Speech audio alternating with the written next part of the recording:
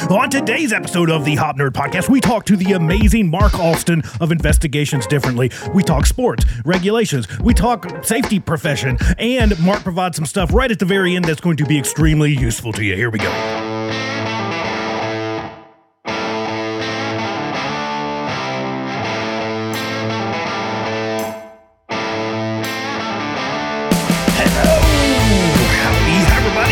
Welcome to another episode of the Hop Nerd Podcast. I am your host, Sam Goodman, the Hop Nerd LLC. Make sure you head over to the website, www.thehopnerd.com, for fundamentals, learning teams, support, and so much more. Send us an email, thehopnerd@gmail.com, and be sure to follow along with us on all things social media at The Hop Nerd or at Sam Goodman.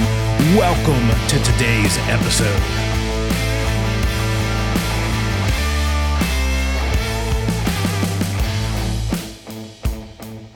What's going on, dude? How you been? Good, mate. So long, ridiculously long.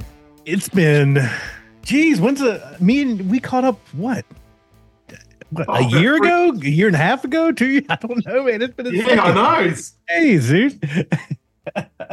just way too long. Way too long. So what's been going on with you?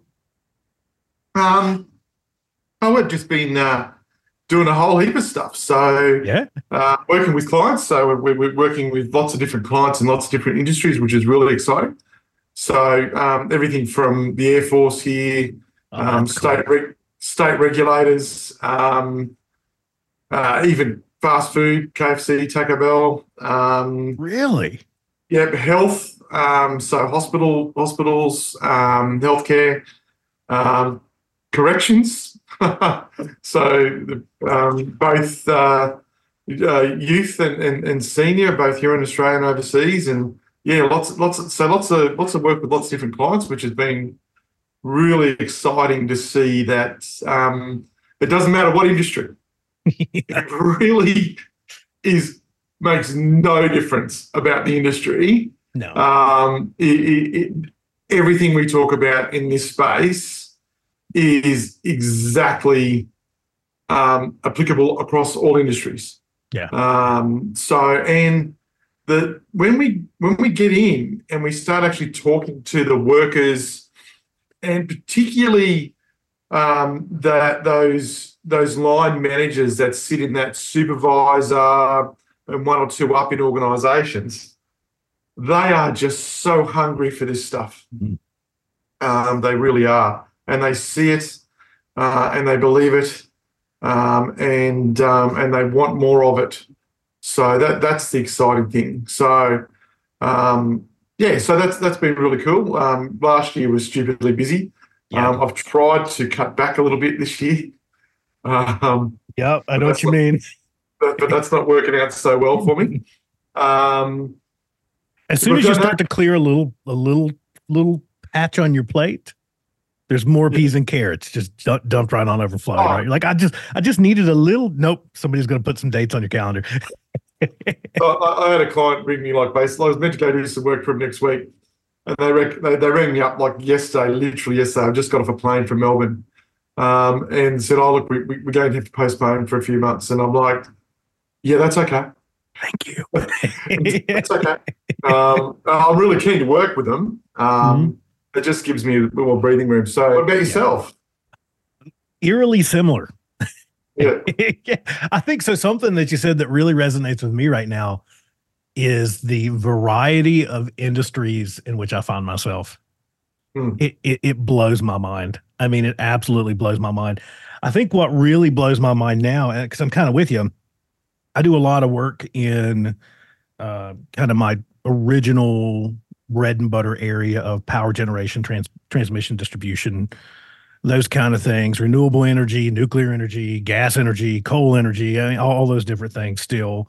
But I found myself in healthcare quite a bit. They found myself in all the nooks and crannies of manufacturing. Like all the nooks and crannies of manufacturing. I've been doing a bunch of stuff in the world of steel mills and foundries and stuff like that.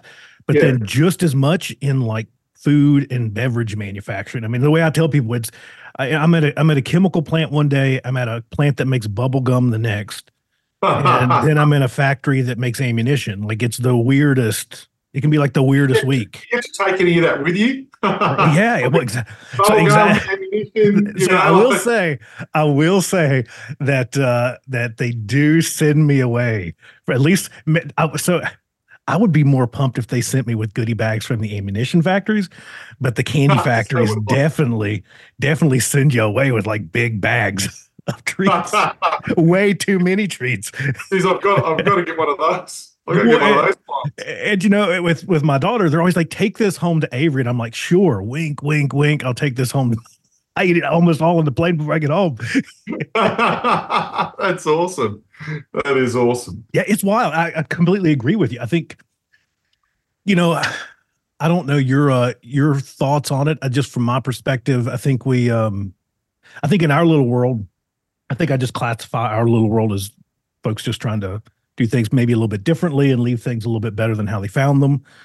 I won't even throw a label on that because of the amount of arguments that take place over some of those labels. But what I found is that, or my opinion on this is that I think that we've still as much variety, as much diversity there is in clients, as many folks as we spend time with. I still feel like we're just scratching the surface of industry. Yeah. But I think the positive side to that is exactly that kind of result of diversity of industry and everything from candy factories to ammunition factories to, as you said, corrections and healthcare, and people are starting to realize the power of that kind of shift. Yeah. Right. And I'm happy to see a lot of our kind of approaches start to finally shed and kind of outgrow just the safety label. Because most of the work that I do isn't even around safety nowadays. I don't know what you experience, but it's around quality and efficiency. And I would just call it operation, safety being a part of that, but just outcome, right? It's just one outcome. Just work, right? I facilitate, I've facilitated a number of learning teams. And like one I just recently did was with a corrections department for in another country. And they were having issues with how the teamwork between the custodial staff and their health centre staff. And so basically the learning team, there was a safety outcome for some of it, but it was about improving teamwork. Yeah. Which just improves quality, efficiency, safety, production, if you like, it improved, like it's just one outcome. So that's the thing that sort of resonated with me with this approach, because I used to work as a miner. Well, can't say I wasn't really a miner. I was an underground operator because I operated equipment. There's a little thing in Australia. You can only call yourself a miner if you actually hand drilled the holes and hand packed the explosives, right? That's a real miner. Right. The rest are just underground operators operating equipment. But I used to do that. And the thing that resonated with me with this approach was it was centered around them. And it was centered around the actual work, not whether or not you had a safety policy stuck on a wall somewhere. And that's where I think it really grabs, like that, as I said, that first level of supervision, and they're 1 up and 2 up from there, because they came from the floor. They were workers. Yeah. Not that they don't work now, but they were on the floor. So, that's where I just think it grabs. The health one's the most fascinating one for me of all industries, because, with construction and manufacturing and those sorts of things, fairly similar to mining and energy, oil and gas. Like there's, you're still dealing with a lot of similar risks. But when you get into health, it's a bit different. There's a lot more, they've got a massive focus, I don't know what it's like in the States, but there's massive focus on occupational violence and aggression here in Australia. Yeah. We have our health staff are assaulted daily, and actually that's probably one of the biggest risks in those service industries. Yeah, is occupational violence and aggression. Yeah, so then working with them to sort of come up with control, like firstly identifying where the real risks are, and then putting controls in that work. Yeah. That's been very interesting. I think, Sam, overall, in Australia, there's very few organisations are still in this space. Most predominantly is still in the behavioural-based safety stuff.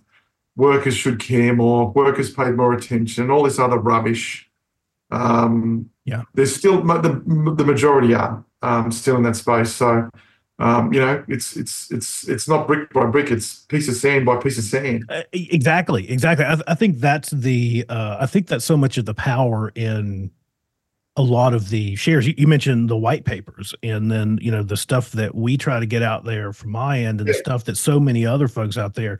I mean, I'm sure you can think back to your own kind of first introductions to some of these different ideas. And many of us were thinking in a bit of a different direction far before we discovered that much of it had a name. Right. We knew that we were the oddballs, or at the time our organizations might have called us the outcasts and the rebels, or the misfits, right? Because we were thinking in a bit of a different direction. And then we usually, many of those stories, that's probably one of the same through lines, is you discover maybe some Sid stuff or some Todd stuff, or you find some Hollenagel stuff, and you kind of, you start, there's a name for so much of what I'm thinking, and there's so much information here. But thinking to where we're at now, kind of from where we were, I guess, as a community when we first started this, I remember my first Google search around like, what is hop? And there was like nothing, right? there was like nothing, right? So where I'm going with this whole thing is, I think that's one of the most positive things that I've been kind of stewing on, at least recently, is that, we might have just scratched the surface. And I think the way that you described it is perfect, this kind of grain of sand by grain of sand. But the more that we kind of keep those better ideas, those better beliefs, those better assumptions, the more we continue to share those. My thought is that person out there in that company that has never heard this stuff before gets just a taste of it, and they're going, crap, there is a better way. Right. And maybe that's wildly optimistic on my part. Well, I think, to me, like I got asked a while ago, I've got some clients, they're advertising for staff, for safety stuff. And I was, well, the number one criteria for any person in a safety position in any field is curiosity. And that's the thing. If you can't teach curiosity, and too many practitioners, safety so-called professionals, do not have enough curiosity. So all they rely on is the Kool-Aid provided by their own organisation about what safety is. Mm-hmm. So they're not going out there researching, they're not going out there looking, they're not doing the Google search. Yeah. And God, you go and do a Google search now on any of these things, and you're going to get heaps of articles, heaps of websites, and even organisations themselves are have stuff like publicly available on this material. But we just need more safety people to be to be more curious, and we also need our institutions to drive this curiosity and this challenge, and to move out of doing things the old way, and especially in America, just so tied up with OSHA. Yeah. Like OSHA, like, geez, that's where we need, like, the OSHA needs influencing. Yeah. Well, and it's interesting to me because, and this is going to sound sacrilegious a bit to probably some of our safety friends out there. I jokingly, and it's not really jokingly, it's more factual than it is a joke, but I refer to myself as a recovering safety professional now at this point in my career. Right. I'm in recovery. So a good amount of years going strong. I'm going to get the recovering safety professional chip, pretty. So Sam, when you travel, what do you put down as your occupation? I don't like this term either. I don't even like this term either, but I just generally put down consultant. Yeah. That's it. And then when someone says to you, what do you do? right? And they ask you, oh, what sort of consultant? Because I'm the same. Yeah. I'm almost embarrassed to say safety. Yeah. Well, when I'm asked, and it is kind of hard to, I'm horrible at the elevator pitch anyways. The one thing that you're supposed to be really good at if you're going to go anywhere in your career, right? I've always been terrible at that because I'm the person that likes to ramble and talk for, 2 hours. Duh. Right? That's good. I love it. I love it. I don't want the 30-second. I want like, we're going to spend a week together and talk about it. Like, let's get down in the weeds. I like that one. But even with my friends and families and a lot of folks that how it goes, you run into something very similar, if not the same, probably even worse than what I deal with, where you spend most of your life in transit. Right, you're not here, you're not there, you're stuck in between. Right? I flew over 100 flights last year. 100 flights last year. You're in airport, Uber, taxi, purgatory, right? You're stuck in between, right? You're just kind of floating there, limp, defenseless to the mercy of whoever's moving you from point A to point B, right? So you strike up those conversations, right? You get stuck in the airport, and I'm sure I know you deal with it too, where you're like, crap, my flight got canceled. I'm here for 12 hours. What do I do for 12 hours? I'm finding the bar. That's what I'm doing if I'm stuck here for 12 hours, right? This might be miserable, but it's going to be fun and miserable if I'm going to be stuck in the stupid airport for 12 hours. At least the first few hours will be fun. At least if you're stuck there for 12, you can drink for 6, sleep for 6, and then get on the plane. You're fine, right? It works out pretty good. But you strike up those conversations, or as I said, you're talking to family or friends, and you're trying to describe to them what you do, right? And you're trying to. I'm with you. I'm like, if I say safety, that's not it. It doesn't fit what I do. If I say consultant, that's not really it either. That doesn't really fit exactly what I do. If it's one of those kind of passing consultant, bye. If it's one, for sure, safety, bye. That, of course. But when you truly try to describe that, I don't even know, right? It's so hard to describe, and I hate to say to a lay person that's not in this kind of bubble of kind of thought, it's hard to describe some of those things. But I think where I always talk about is almost exactly what you said. When I have to put that into a short amount of sentences, I'd say I teach companies how to grow and develop operational curiosity and learning within their organization, a deep focus on operational curiosity and learning. That's it, period. Like safety, of course, that might be a piece of it. Quality, that's almost always a piece of it. I tell people that I help organizations learn how to reduce their risk. Mm. So it's not me reducing their risk. I help them learn how to reduce their risk. That's basically what I say. And then people just go, okay, I don't know what that means. Yeah, exactly. Well, so I was going with kind of the tried and true line of I teach them how to learn more deeply about normal work. Yeah. And they look at me like, well, why the hell would they want to do that? Normal work? Isn't all work normal? Then we'd get into this deep conversation around, work is imagined, work is done. We start talking through this. And if it's somebody, again, that's not kind of in this world a bit, or at least has a toe in it, they're looking at you like you're insane, right? Like, what are you even talking about? Like, we're just at a cocktail party. Why are we talking about We're talking about this. Well, yeah. I mean, I try not to talk. I'd rather talk about how the 49ers are going to beat the Kansas City Chiefs. Is that the call? Is that the call, the 49ers? Well, I don't know. I'm a bit torn because I really like the Kelsey brothers. So my original team, my team that I've always gone for was the Packers. Mm-hmm. And then I saw, and then we've got an Australian on the Eagles team, Jason Malala. I can't say. Oh, that's really bad of me. But he's one of the offensive linemen.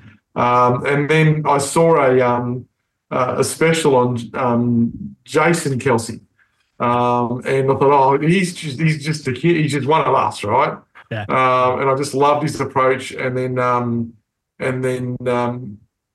obviously the Kelsey brothers have their podcast. If you haven't seen it, it's awesome. So I'll have to check it out.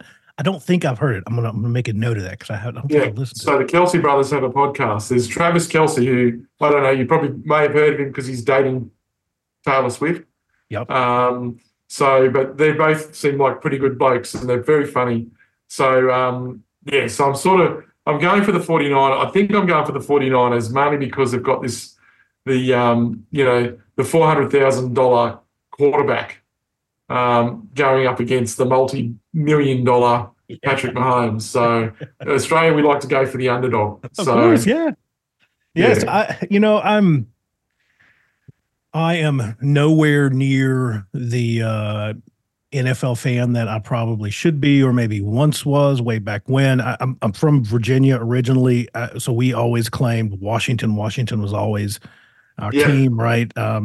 It was a bit of a family tradition as well. A lot of my family lived in Northern Virginia at the time, and at that time, I don't even know if it's still there. Their original practice field was just across the line, right? Maryland, and right there. So at that time, I remember listening to stories of some of my family members from way back when, like, yeah, you could just walk up to the practice field and just watch. This was long before, sports espionage and kind of all the stuff, stealing of plays and playbooks and all that kind of happens nowadays. There were no cameras attached to everything that you held back then either. Right. You could just go watch. You could just go stand there and just there's no fence. It's just a football field out in the middle of nowhere, You just stand there and watch it. So I always have to root for them a bit. But then I've lived in Arizona long enough where I have to claim the Cardinals, right? Because they're right around the corner from me. I mean, if I have enough, I'm a bit vertically challenged, so I can't see very far. But if I climb on my roof, I can see the stadium from my house. It's just right there. It's just flat here. So you can't see it unless you kind of go up for a little bit of a hike into the hills. But it's just right there. So it's, I have to claim them. But I've always kind of been more of a college football fan, especially, the part of the East Coast where I was from, kind of there in the Southeast. Who's your team? Virginia Tech Hokies all day long. Yeah. I pick on Steven Scott. I'm sure you know Steven. And I pick on him quite a bit because, he's from West Virginia. I'm from Virginia, and I always poke at him for liking West Virginia. He always pokes at me for liking Virginia Tech. Penn State. And Penn State I go for, and Clemson. Yep. They're the two I like. So it's amazing kind of in that little circle in the Southeast. I've never seen anything else like it, right? So obviously here in Arizona, you have ASU. You have U of A, you have some reputable good college teams, but there's just not as much intensity around it as what you see kind of in that Southeast region. But it's the same with basketball. It's the same with football. Those kind of collegiate sports in those areas, it's just intense is the only way I know to describe it. I mean, neighbors will practically, they'll have a flag for this team on their stoop. The other one across the street will have a flag for the other one. They'll yell at each other and get into a brawl in the middle of the street over it. It's just, we get college football and NFL over here in Australia. Yeah. We've got a couple of ESPN channels on our pay TV stuff. Bucket list Sam for me is to come over and see a college game and an NFL game. My wife was just over in America late last year, and she went to a hockey game in New York. So she was pretty happy about that. So she doesn't follow hockey, but she said the whole atmosphere and the whole spectacle was sensational. It's cool, and that's one thing that's really neat. If you make it to Phoenix and it's at the right time, the thing is this: is it just about any time that you come to Phoenix, someone is playing something. Yeah. So if you're in Phoenix and you get some time, we'll go see something. I'll drag you to see something because we have the Coyotes here. If you're into hockey, we obviously have the Suns. We obviously have the D-backs. It's always cool to go watch a baseball game too, but you just got to make sure you have about 16 hours if you're going to go watch a baseball game. A cricket match in Australia can go for 5 days. Yeah. That's insane. So, I don't know if we still have them or not, but we had an actual football club for a while too, Phoenix Rising. So they're over near Tempe. Yeah. Oh well, there's this. Yeah. Well, actually, rugby league, which is one of our national football codes, is going over to America It'll be in playing a couple of games in Las Vegas to kick off our season. Oh, that's cool. In March. So if you get a chance, have a look at and see how very big men with no padding do full contact football. You'll have a look at that. That'll get wild, huh? Any excuse to venture to Las Vegas, I'll usually take. Yeah. So this is much more fun than talking about safety. Well, we just go where it takes us, right? That's I don't know what your listeners But I think to kind of, I mean, maybe to build off of that a little bit, I think it's this. And I know that it's rich, and I always say that it's rich coming from someone that's written a bunch of books with the word safety on it. It's interesting. It's good to see that I think we're finally starting to outgrow that sole focus on safety and safety related stuff. Yeah. Because to your point, it was this idea around curiosity. I just don't understand how we would only or hyper focus on just this kind of safety word as if it's magical. Right. That we get so overly focused on that we lose sight of so much else that's happening in our work worlds. And it's kind of to something that you were saying, you were mentioning doing learning teams. And, I see this within organizations that so often a learning team, safety might be the start of it, a safety something. The trigger. Right. It could be a safety something. That machine gives me the heebie-jeebies, and it eats people. So we're gonna start some operational learning around this thing. It has a high potential of eating people, right? But I've not been a part of a learning team ever. I just can't think of a single situation where you start with safety something and you don't learn a whole bunch about everything else. Right. And it's the same thing with maybe quality is the start of that, or this is an efficiency or a machine reliability, something, a process breakdown, something here, something there, that it doesn't usually stuff emerge in all of those things that we would normally bucket stuff into, right? They're all outcomes. They're all outcomes of work. It's just the story of work. They're just outcomes of any work. And Shirok talks about those principles of safety and how, and the thing I like is thinking about is principles about emergence and equivalence, where the outcomes, safety being one of them, emerge out of the entire system, and they're equivalent in that the good and the bad, same system, same system, doesn't care. So I think I think I'd love to relabel safety roles as continual improvement specialists, maybe. Yeah. And that's their role. You're there to promote continual improvement in the organisation. And one way to do that, and one of the most effective ways to do it, is through organisational learning. Yeah. Yeah, I'm with you. I think that it's back to a point that you were making a minute ago. I think the most effective practitioners in this more traditionally labeled kind of safety space, they're curious. They're curious, and they seek to understand. They don't view their role as they don't sit in judgment and look down their nose over their glasses at people with a rule book in one hand and a write-up in the other. They don't do those things. They don't view their role as judgmental. They view their role more as a facilitator, as a curious learner within the organization, as a facilitator of deep and meaningful conversations within an organization. They see themselves as a connector, right? As a storyteller within an organization, of taking the story of operational reality and telling that story extremely well up and throughout their organization. And I notice some folks out there that are maybe in that extreme traditional role, they hear what I'm saying and they hear it as kind of woohoo, kind of like out there in space, like incense burning, and but it's not, right? Those are very tactical things that I just described. And those folks that I come across in the organizations that approach their role in some form, shape, or fashion to just some of the stuff that I kind of rambled off there. They're so much more effective. Your life is so much easier, and you create so much more improvement within the organization than what we have ever historically done in the past with just this really heavy-handed rule-based approach, compliance-based approach. Because it's as you were kind of saying before with the OSHA thing. The odd thing here is that OSHA is looked at as this big scary monster, at least in some ways, until an organization reaches a certain tipping point in which OSHA citations and fines and their powers really aren't. I mean, it's almost like a nuisance cost to some organizations anyways, right? They're like, okay, just write them the check and get them the heck out of here. They're here, deny them entry and call our attorneys, right? It's not even that it's so tooth and claw. Be able to push back.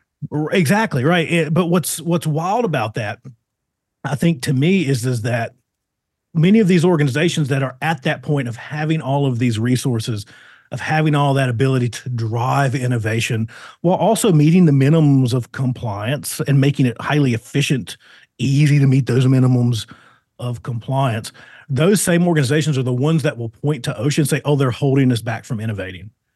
When I don't know it's so much that it's OSHA that's holding from innovating. It's not so much of their fear as I think it's their justification to remain static, to kind of remain set in their old ways. Yeah. Oh, we have a bit of the same issue in Australia, I think, too, with our regulators in terms of sometimes our regulators overreach. Yep. And there's a real reluctance from organisations to push back and say, well, hang on, the legislation and regulation says this. It doesn't say, just because you interpret it that way, doesn't make you right. We interpret it differently. It doesn't, for instance, there's very few regulations in Australia that require you to do an investigation. In fact, most of them are probably around the Environmental Protection Agency stuff, but in terms of safety, there's nothing in our regulations in Australia that require an investigation. They require you to notify the regulator for some events, but they don't require an investigation. But then the regulator turns around and says, well, I want the copy of the investigation. Well, hang on. Well, you're not entitled to that. Like, it doesn't say in the Act or the regulations you're entitled to that. And then they try and catch them with these directions and orders and things, which probably push their boundaries of what they're entitled to do. Yeah. But organisations just don't push back. Oh, we can't annoy them. But their powers of fines aren't huge unless they go to court.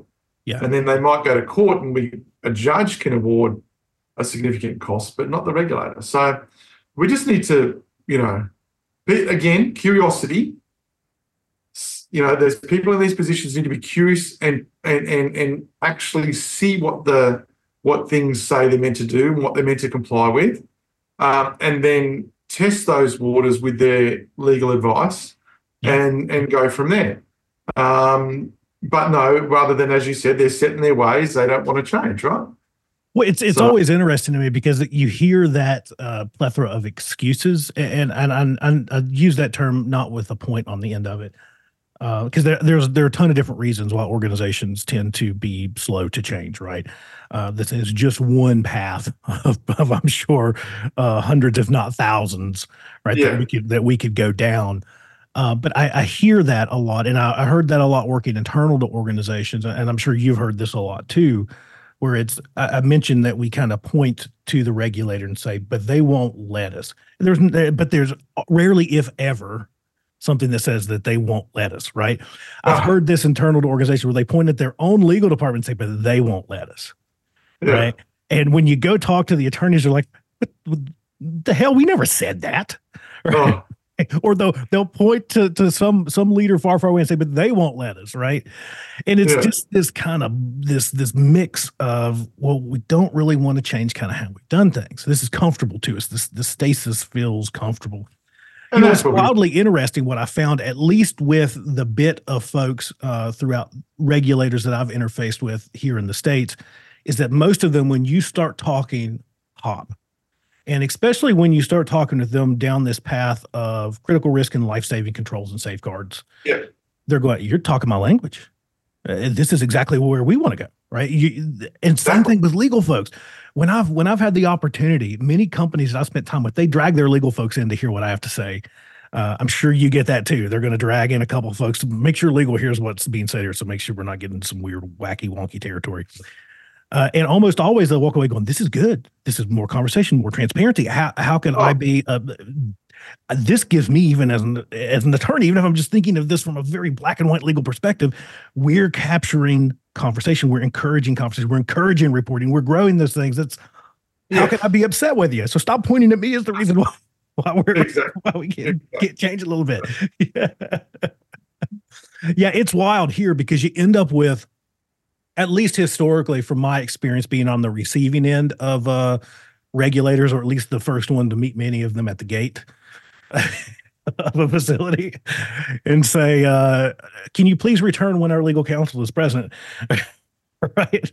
Or being the one to shuffle them into a windowless conference room and do everything except turn the lights off on them. You know, being forced into that position, working internal to some companies. Yeah, you know, it's always interesting to me, again, to see kind of that fear when you're just dealing with other folks, you're just dealing with those regulators. Now, where I was going with this, though, was that it tends to sway here in the States between OSHA in particular driving more towards, we're here to provide consultation to organizations. Yeah. It'll then sway to, no, we're here to be with the stick in the floggings and issue citations, to be the enforcers. It tends to sway, you know, and I won't go down this rabbit hole too much. I'll just say that it tends to sway with what political powers are in power at the time, right? So just about every change up for us in the White House, it tends to go in a little bit of a this direction for a little while, that direction for a little while, this direction for a little while, that direction for a little while, which is just another interesting dynamic, I think, that is applied to that. You know, 1 month you're working with OSHA and they're there to help. The next year they're showing up as, I'm OSHA and I'm here to give you the citation. Thanks for your tax dollars. So in Australia, we have, so if you get prosecuted, so we have exactly the same thing. Mm-hmm. So we've got this dual role of the regulator who's providing advice on one hand and prosecuting on the other. The problem with that is that we're not actually seeing real improvements being delivered because it doesn't work. It doesn't work well.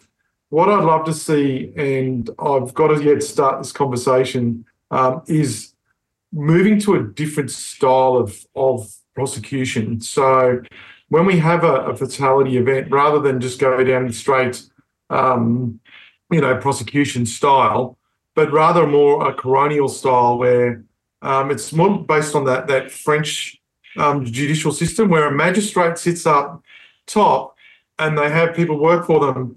And the idea is just to get the truth. Yeah. Right? To actually come up with the truth. So it's not about punishment. It's about improvement. It's about learning. It's about understanding. And I think we use it in family law in Australia. We use it in non-workplace fatalities in Australia with the coroner's court type thing. But we don't use it for health and safety. And I think that would be a massive change. And I also think the government needs to split out the role. I think there needs to be one role. Yep, you're the prosecution team, you're the cops, you're the police. Yeah. You sit over there and you do your business. Yeah. And then have a department that's purely designed to lift organisations up, provide that really good advice and upskill, particularly small organisations. Exactly. They don't have, it's very disproportionate, right? Especially when you're talking about dealing with regulators. Yeah.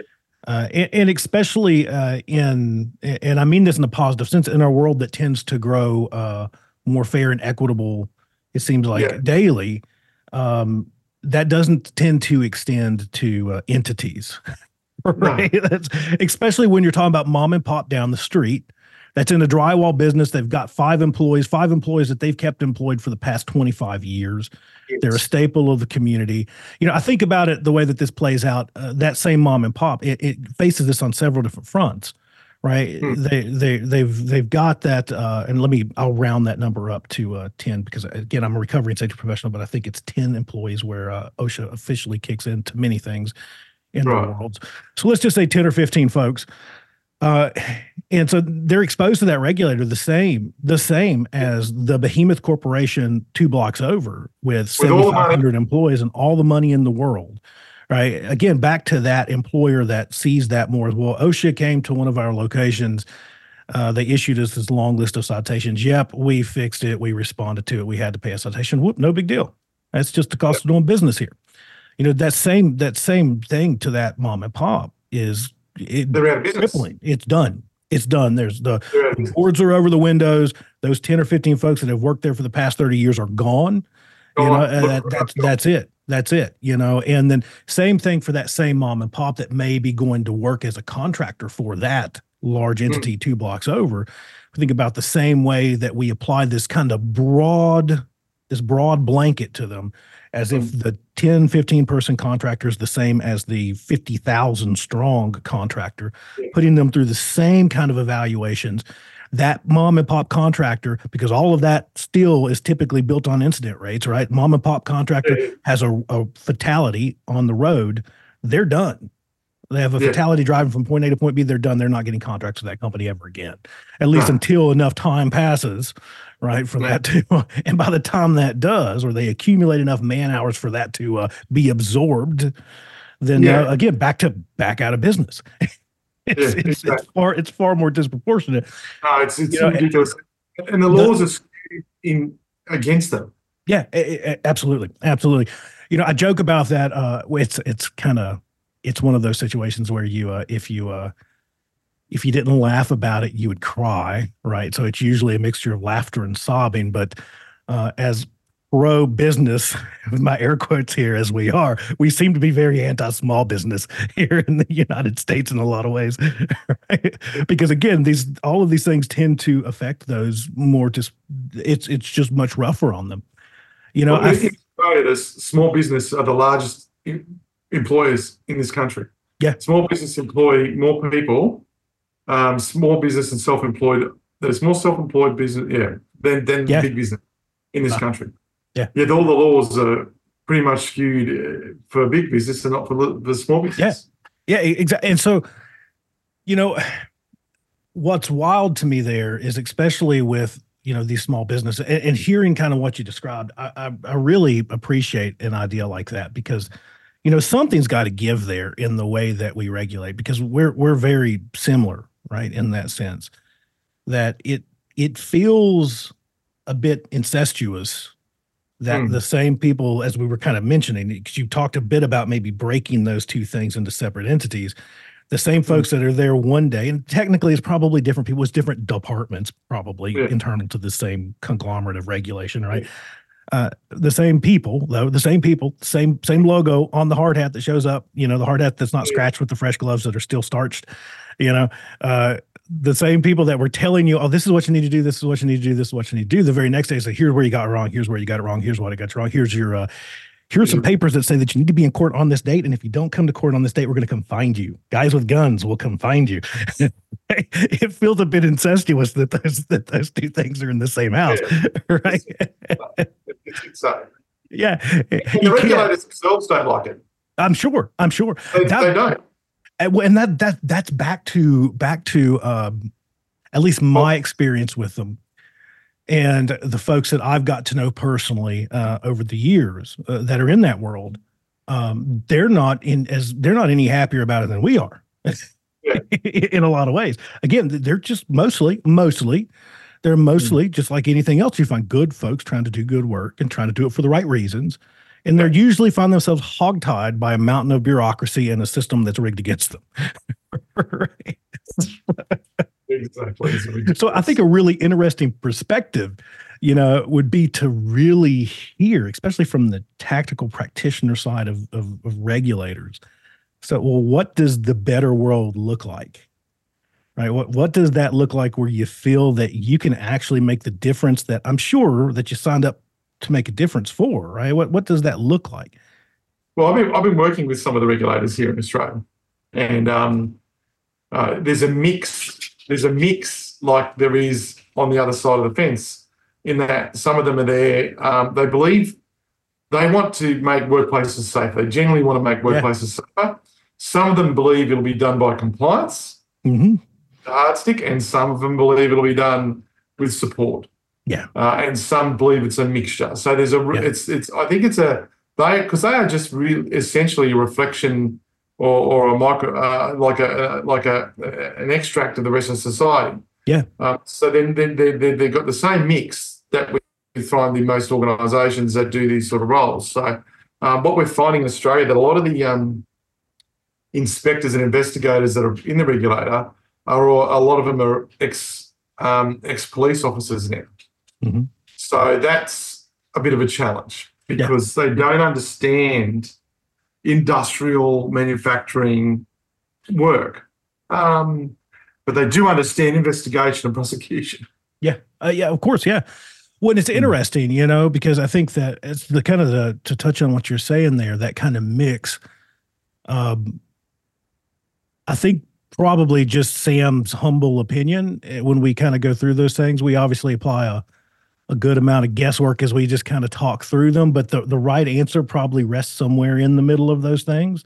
The middle path is usually the path, right? Because we obviously can't look at it through the lens of rose-colored glasses where it's like, well, all employers are good, because that's not true, right? And we can't look at it through all employers are shitheads, because that's not true. And I would venture a guess that it probably falls into kind of that same idea that we speak so much about within our worlds of the vast majority of them are probably good companies trying to do good work, right? Trying their best. Right, exactly. Yeah, the vast majority of them are just mostly good folks, good companies. Are you going to get the extreme outliers? Are you talking to some of those folks in that regulation space? Some of the horror stories. I mean, absolute horror stories that you hear. I was listening to one not that long ago about. I don't want to give too much of it away because it was in kind of confidence, but the kind of overarching theme of this was locking employees inside of structures from the outside so they couldn't leave to take breaks, like with padlocks and stuff. Like, I don't know what that definition means, but to me, that sounds like a lot like kidnapping. Well, mate, like, I'd hate to bring the S word up. That's what that sounds like. Yeah, exactly. Right. Exactly. And so, and when they talk to them, they're like, yeah, but they were going outside and they were taking too many smoke breaks. And we couldn't have that. They need to be in there doing what they're doing. And that's not allowed. And so we come and we let them out for the breaks.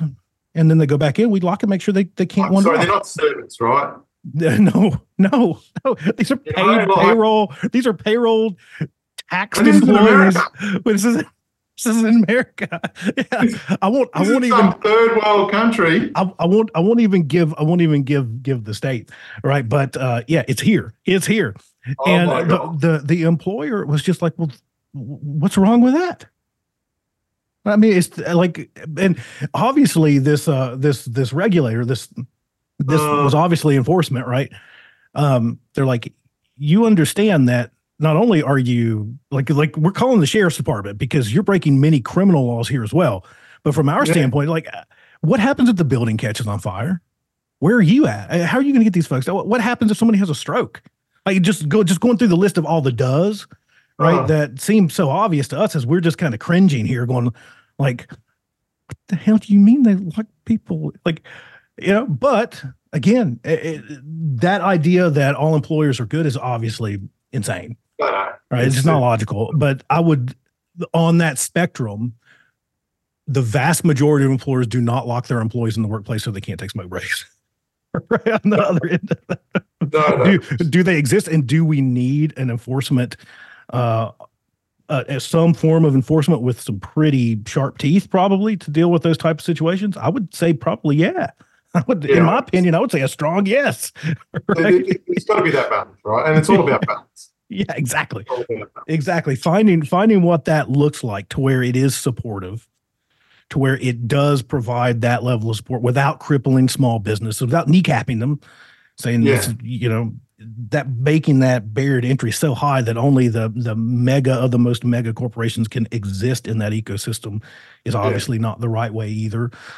But finding what that looks like in the middle, I think is probably going to be a very interesting thing that takes place as we continue to innovate over the years, because those conversations are happening. When I talk to folks, and you're talking to those folks, so they hear the conversations we're having.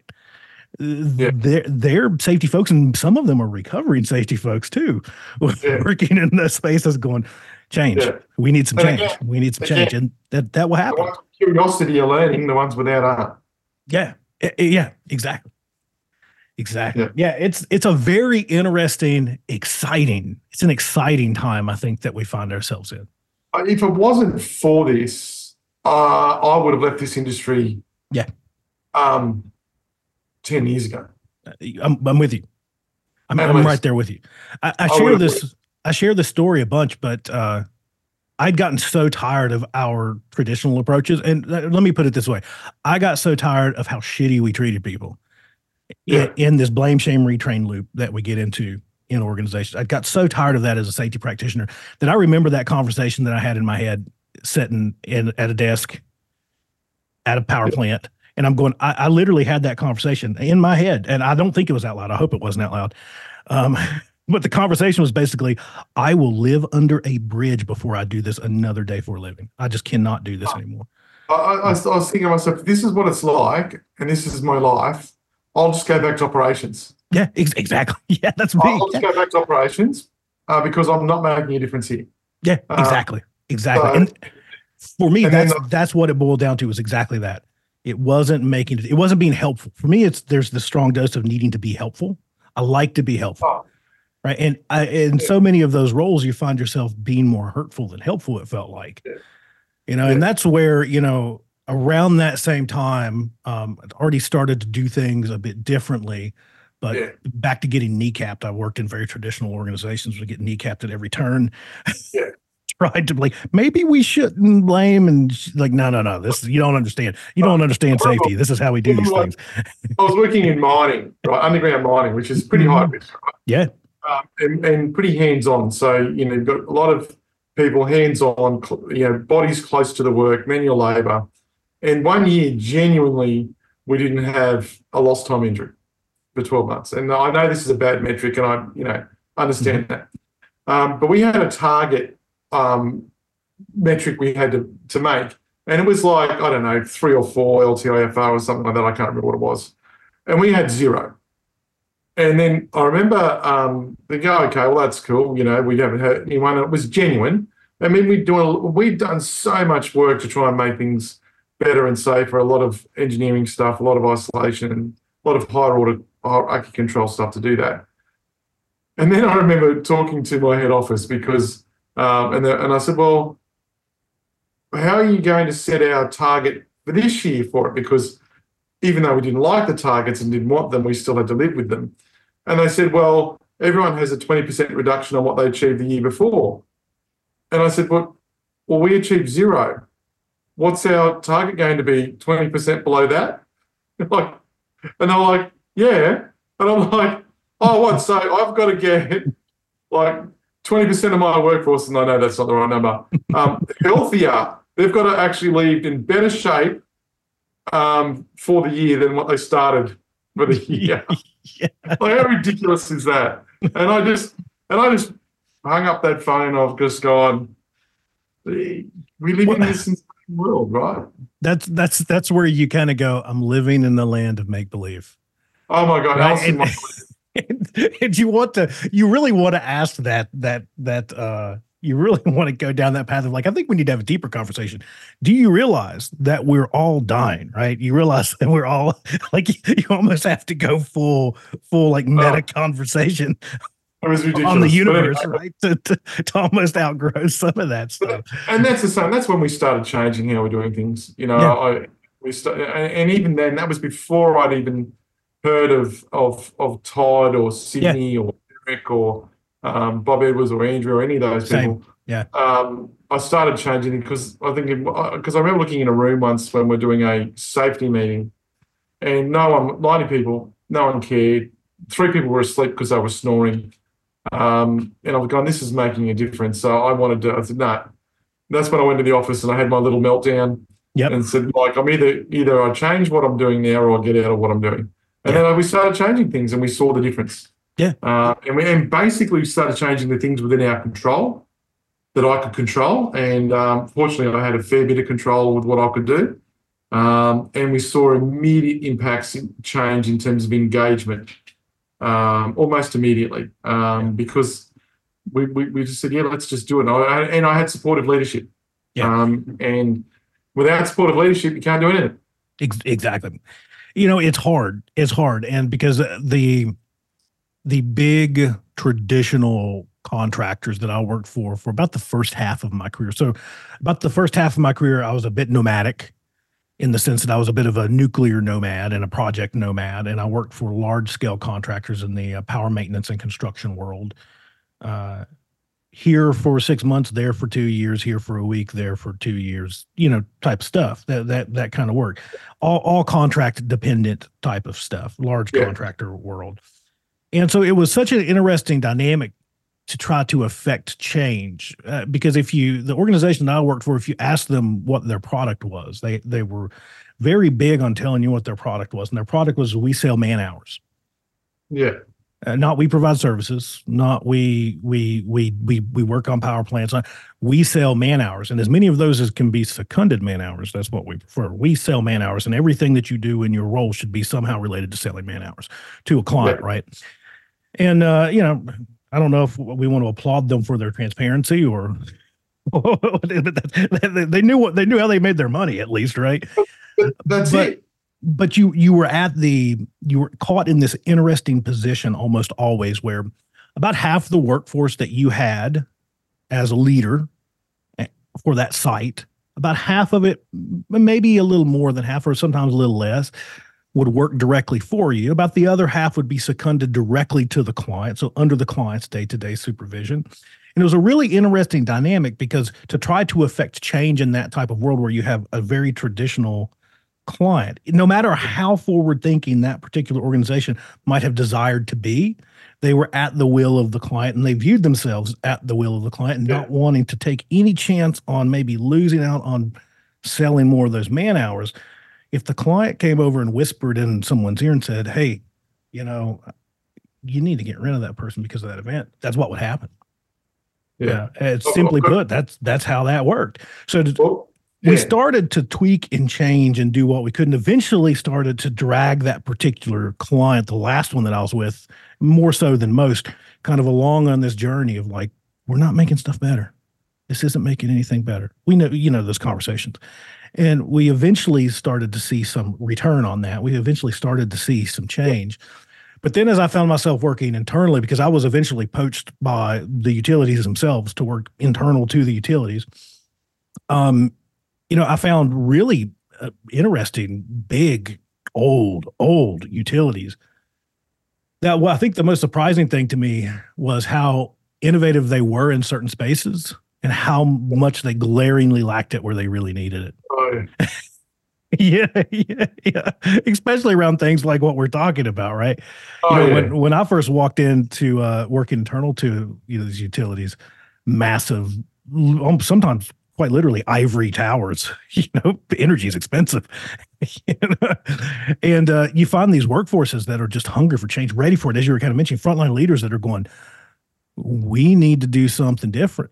We need to change some stuff. And the farther you seem to go up, as Todd always so famously used the stick picture, right? Yes. As you kind of go up towards that blunt end, I think what was the most surprising to me at kind of that leader level, or a high level leader level in these organizations, is how much they cared, but how much they were oblivious to how brutal it actually was down through the organization. Yeah. And they just had never really sought out an understanding of what that operational reality had looked like. And once they got their first dose of it, they were in. They're like, holy God, it all looks so great from up here. Once they got their first hit of that true story of operational reality, not to sound too crude, but they were built like a crack addict. Like, we need to know more. We need more of this. We need more of this. We need the truth. How do we get get the true story work? Yeah, and that's the thing. I mean, like, what they do is well-intentioned. They put a lot of money into it.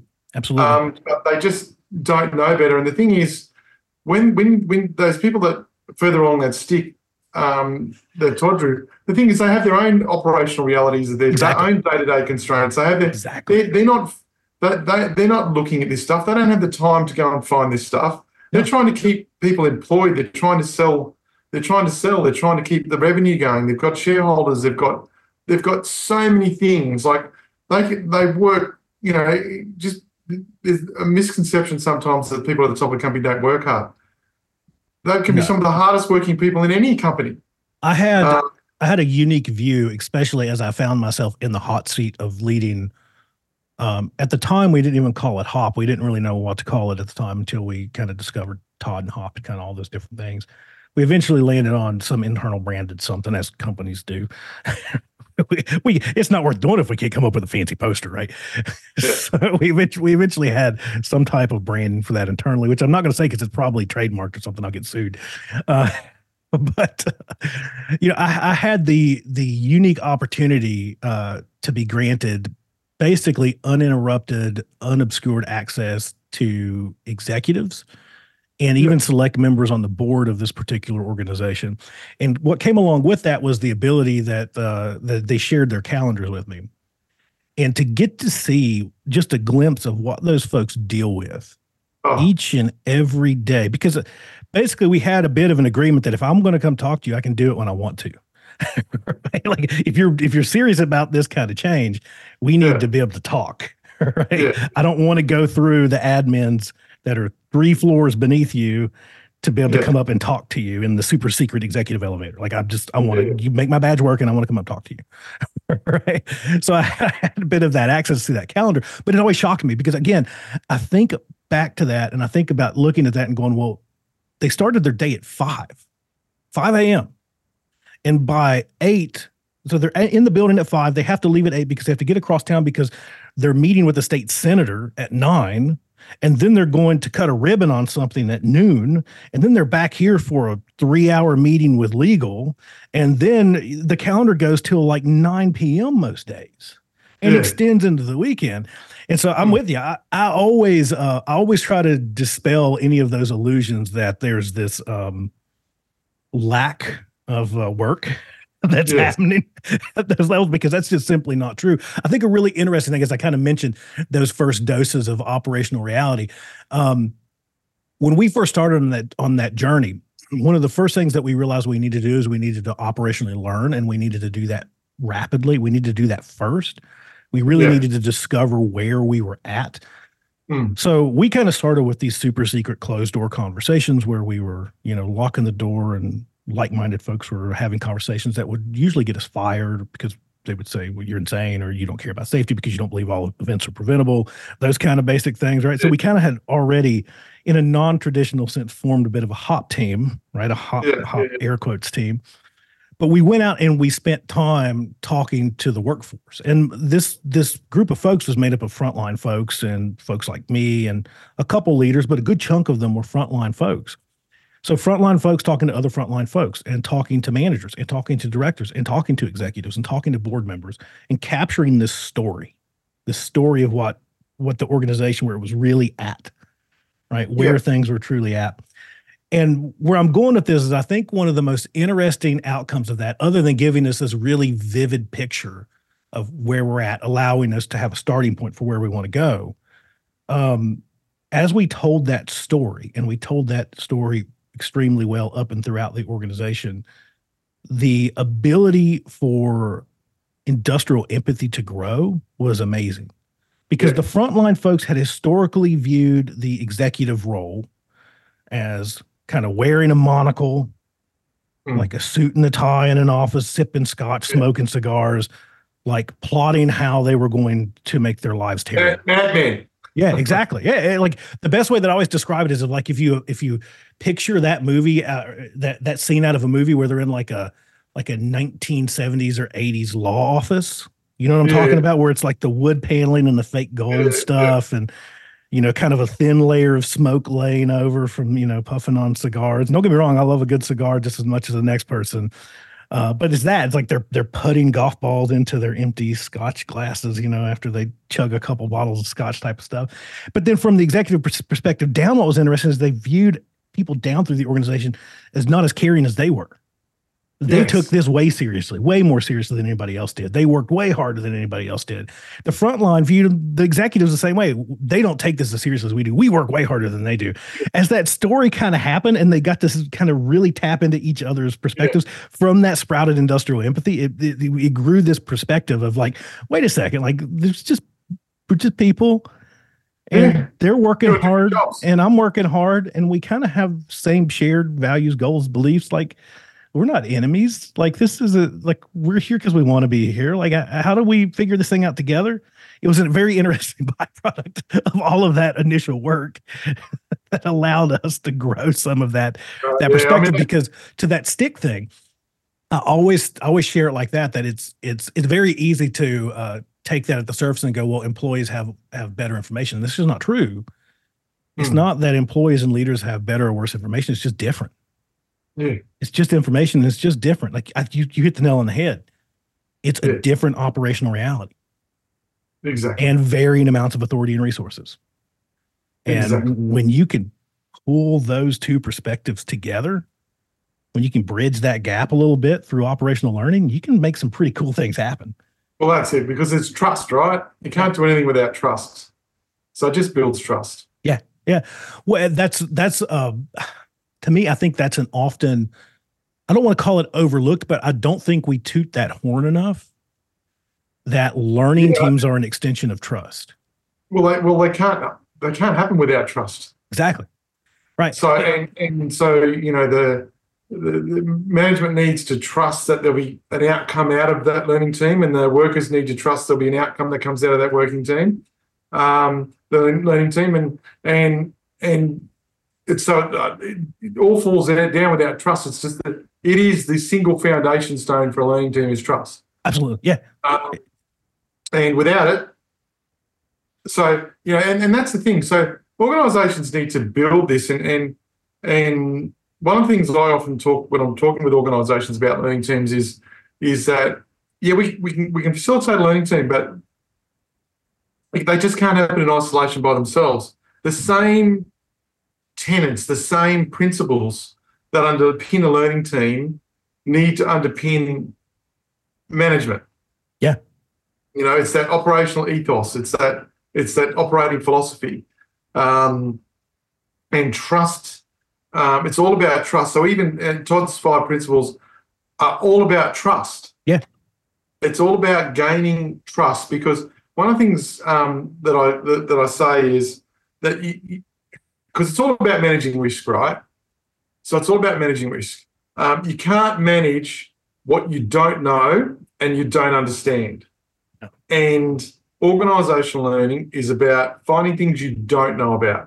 Because the stuff you do know about, you can manage. The stuff that you don't know about, you can't manage it. And you certainly can't manage it if you don't understand it either. Yeah. So you really need to have that deep understanding and that knowledge of that risk. And too often organisations are stuck in managing stuff they know, not the discovery of stuff they don't know and understand.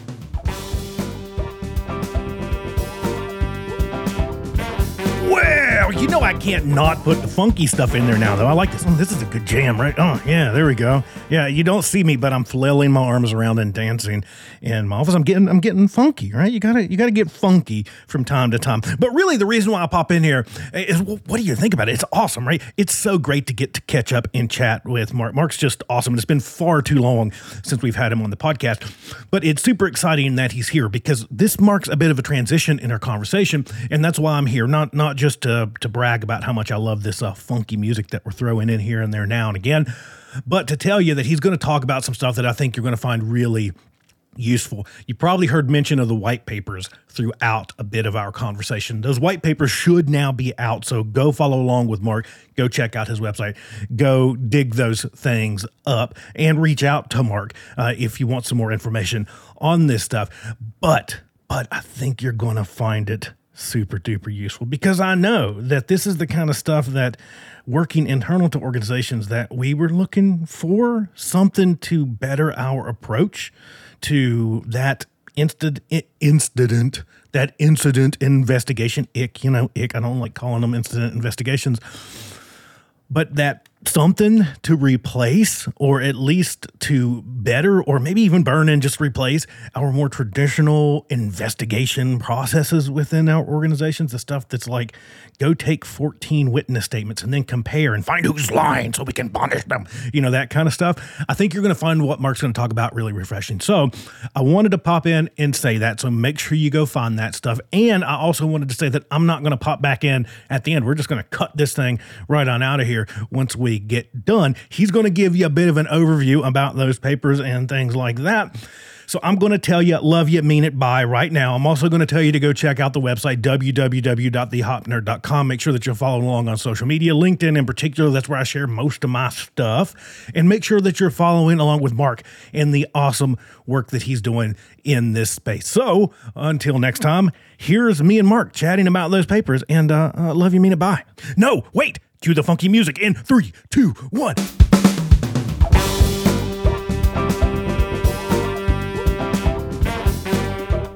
So basically, there's 2 white papers we've written, and I've written them with Job Havinga, who has his PhD out of Griffith University. So the same university as Drew Ray, and Dave Proven did his through there, and Sydney Decker works there. So he helped me. So we co-wrote these papers together, But I'm just going to give you an extract of. I'm not going to go through them, but with at some stage, hopefully we can. I'll send them both to you, and we'll be publishing them next week. And nice. If you want to do anything with them, you can. So the first thing is what we call an event learning assessment. So basically, what it is a way of triaging how we and what we learn from when some sort of incident or event occurs. So typically what we've done, particularly in Australia, is classify them according to just straight up outcome. Mm-hmm. If it's a lost time injury, it requires a really high level investigation. And so we've connected them to our injury classifications, which predominantly for us in Australia are made up, and I know in America they use OSHA. Yeah. It's also probably the same. Similar, I would assume, because ours is very similar to that. It's all, it's recordable, lost time recordable type stuff. It kind of falls in those categories, and then most companies tend to mirror their internal level of investigatory efforts based off of severity of outcome. Excellent. Yeah. So this is an alternative to that. So basically, it's moving from investigating everything to looking where there's that opportunity for an organisation to learn. It's really focused on risk. It takes into account, like at the end of the day, investigations are always break-in work. Very few organisations have a dedicated investigation team or or learning team or whatever you want to call it. Yeah. So it's always break-in work. So there's a cost. We've already affected the cost in harm, and there's additional cost in whatever type of investigating and learning we want to do. And what we're looking for is this focus on quality, and also understanding the constraints of operations. So this is the triage system that we came up with. We've spent considerable amount of time coming up with these question set, and there's science behind it. And the white paper demonstrates the science we've got behind why we're moving in this direction. So the first thing is, if there's a credible potential for a critical event, then you're going to do a high-level investigation. So in this graphic, it's the blue line because that's our methodology that we look at, we use, which compares work as intended, work as happened, and work as done, work as normal. So it's got to be credible potential, because if we nearly could have killed someone credibly, that's an organisational failure, right? So that's the only link where we go there. The next one is about, is it notifiable to some sort of regulator? And there's an opportunity for organisational learning. Then we'll do a high-level investigation.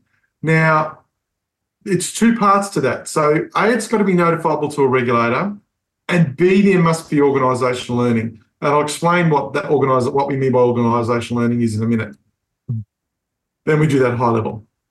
The middle level is basically, did the event involve failures, absence of critical controls? So we just noticed that we've got some critical control failures happening. We couldn't have killed someone. There wasn't potential for that. But what we're going to do there is either a high level investigation like a blue line, or we're going to run a learning team. Yeah, and that's a conversation with the relevant manager. This is where it starts to get interesting. So if we had minor, medium harm, and there's an opportunity for organisational learning, we're going to do what we call an event insight. And that's the second white paper I'm going to talk about. An event insight is an alternative to like a 5 whys type style of investigation. So, and you'll see what that's based like in a minute. And the last one here is probably what most organisations are really going to struggle with. If there was minor, medium harm and there's little or no opportunity for organisational learning, then just record it and close it out. So you need to give yourself permission as an organisation not to investigate something. Yeah, sure, someone got hurt. Someone might have even broken an arm. But there's nothing to learn here. Like that was a pure accident. There's nothing here worth learning. We're going to record it. We're going to make sure they get the care they need, and we're going to move on. So it's really important, that last one as well. So, yeah. Well, I have to tell you that this is I love this so far because it's such an interesting conversation that we have around operational learning in general. Yeah. Is we've tended to be so hung up on severity or potential severity of outcome, or just the fact that there was an outcome. So a conversation I have a lot with organizations around, because we tend to drive them towards this question, similar to where you're going, is this learning rich?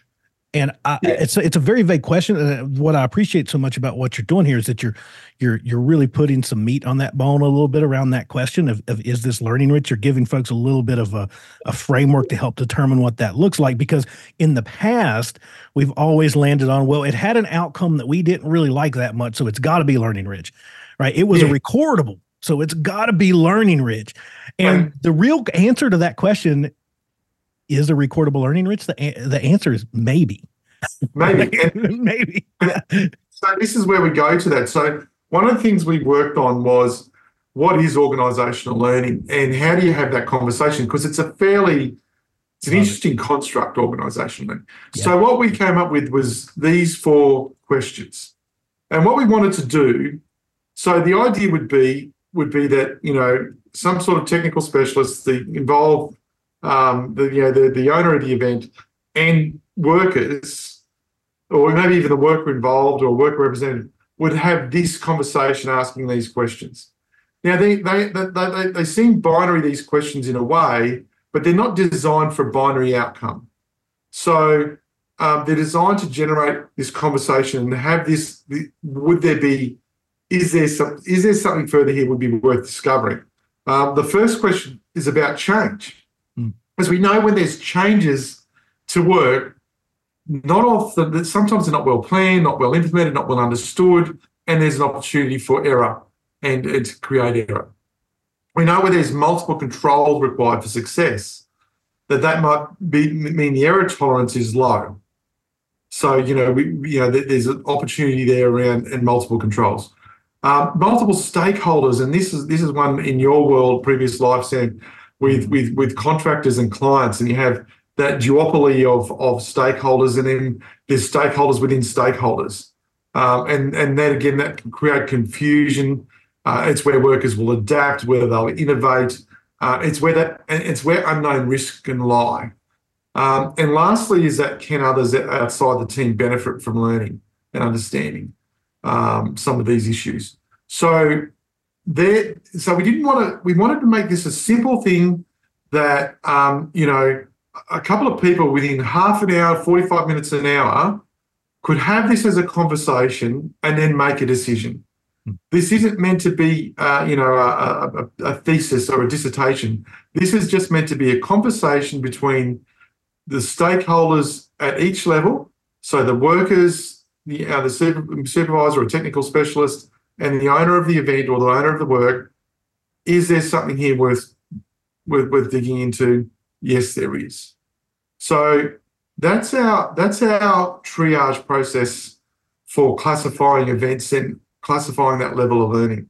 So we've written our first white paper on that, and as I said, we'll be publishing that shortly, and we'll also be publishing an extract because the white paper itself is quite lengthy, and we're backed. So these questions are backed by some literary review from some science to justify why we picked those. Yeah. Because I'm sure the debate will go, well, why didn't you pick this? Why didn't you pick that? Well, because we didn't want to make it a day-long process. Right. So we needed to curate a set of questions that could be done quickly with the knowledge of the people that matter most to the work.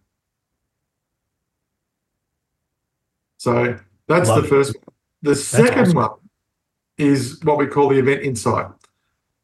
So basically what this is designed to do is replace things like 5 whys. It's designed to replace things like, how some organisations will have a computer system, or it may even be a handwritten report, and it says, nominate the root causes, and you've got to tick all these different boxes, drop-down menus, and all this other stuff. Yeah, there's about 1 million different names, right? Where some places you go, you have a 5 why, and then it escalates potentially into an RCA. In the power gen space, you find a lot of this terminology that I always found interesting that was around apparent cause analysis and root cause analysis. And again, based on recordability, lost time, those general things, that is going to determine whether this is just a kind of ask some questions, get a bunch of statements, do a bit of an apparent cause, come up with some best guesses as far as corrective actions, or it's going to get blown into this large-scale multi-day process, typically of a root cause analysis, right? So, Exactly. So what this is designed to do is it offers 2 functions. One is a standalone investigation process itself, and the other one is an inquiry process that might lead you to discover, hang on, there's actually organisation learning here.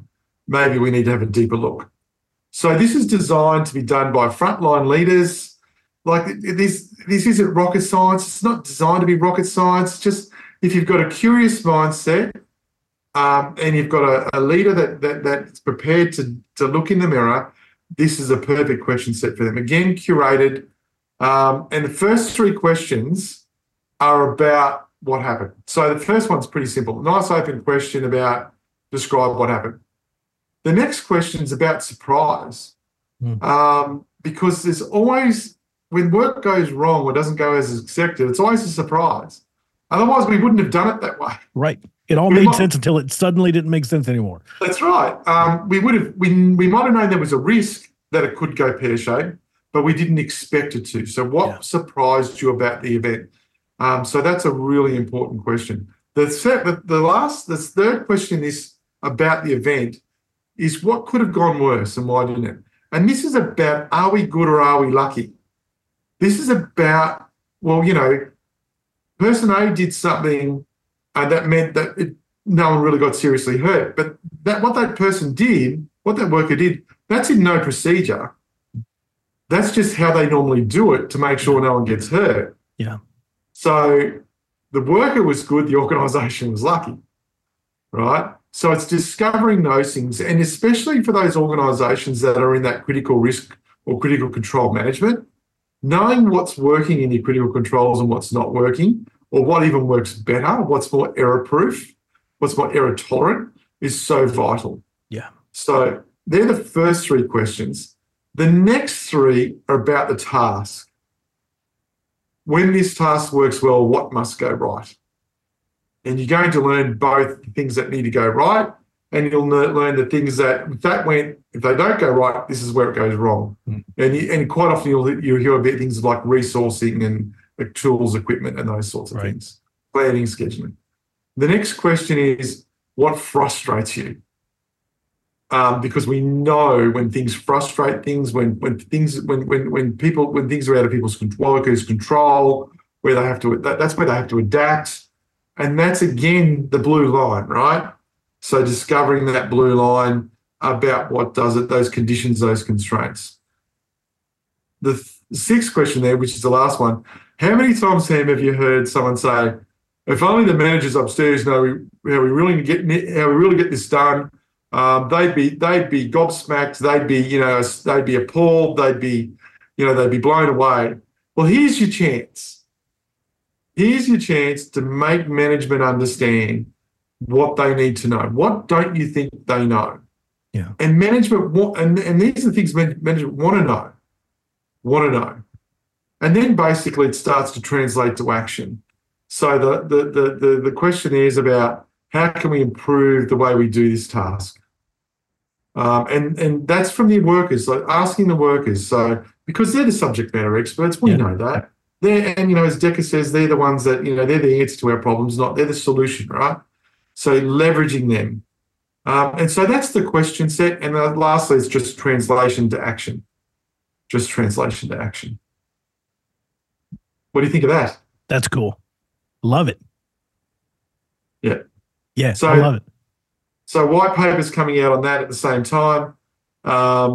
Again, subject to, there's been some literary review with Yop and I. So these questions are curated. They're on purpose. They're deliberate. They're backed by some of the science.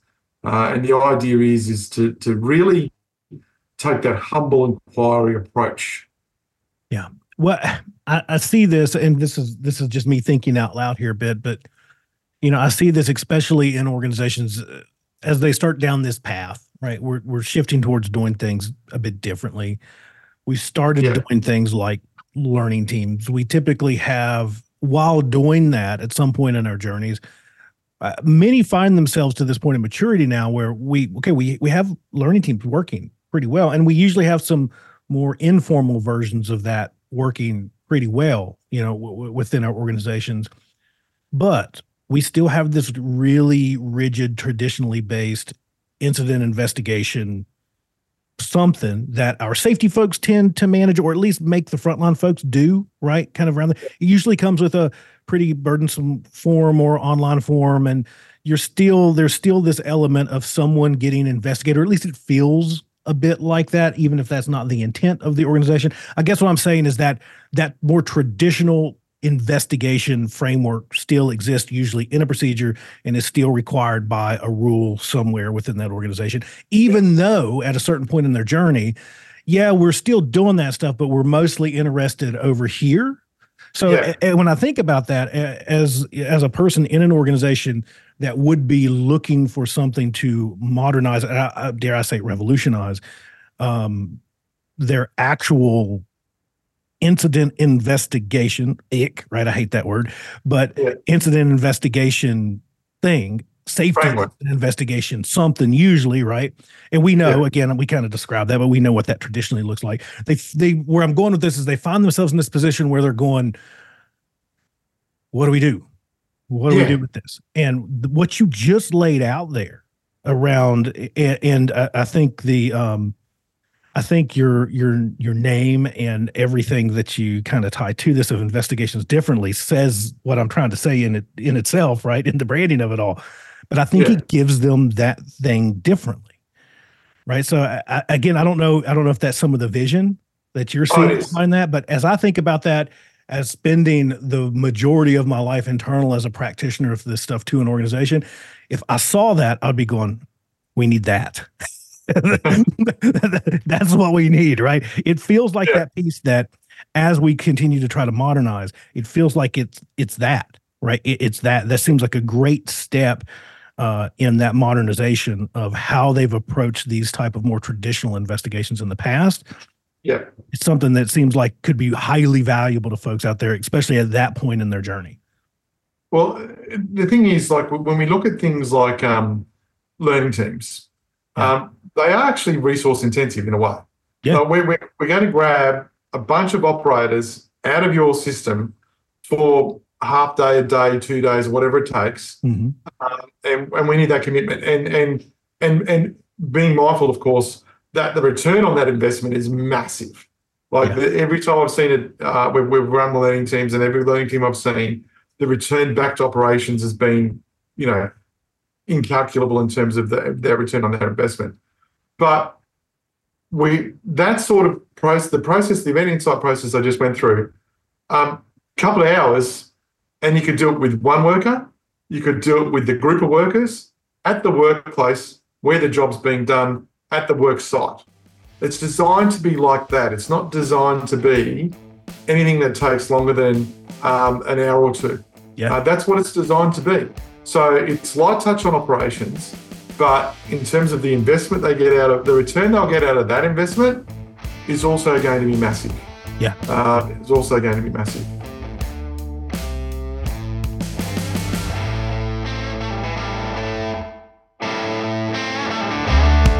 Thanks for listening, everybody. We greatly appreciate all of your support of the Hop Nerd Podcast, the Hop Nerd LLC. If you need a little bit of help of bringing human and organizational performance to life, if you would like to take your efforts around learning and improving to the next level, yep, I can help with that. Head over to www.thehopnerd.com or send me an email, thehopnerd@gmail.com. Until next time, bye, everybody. Bye.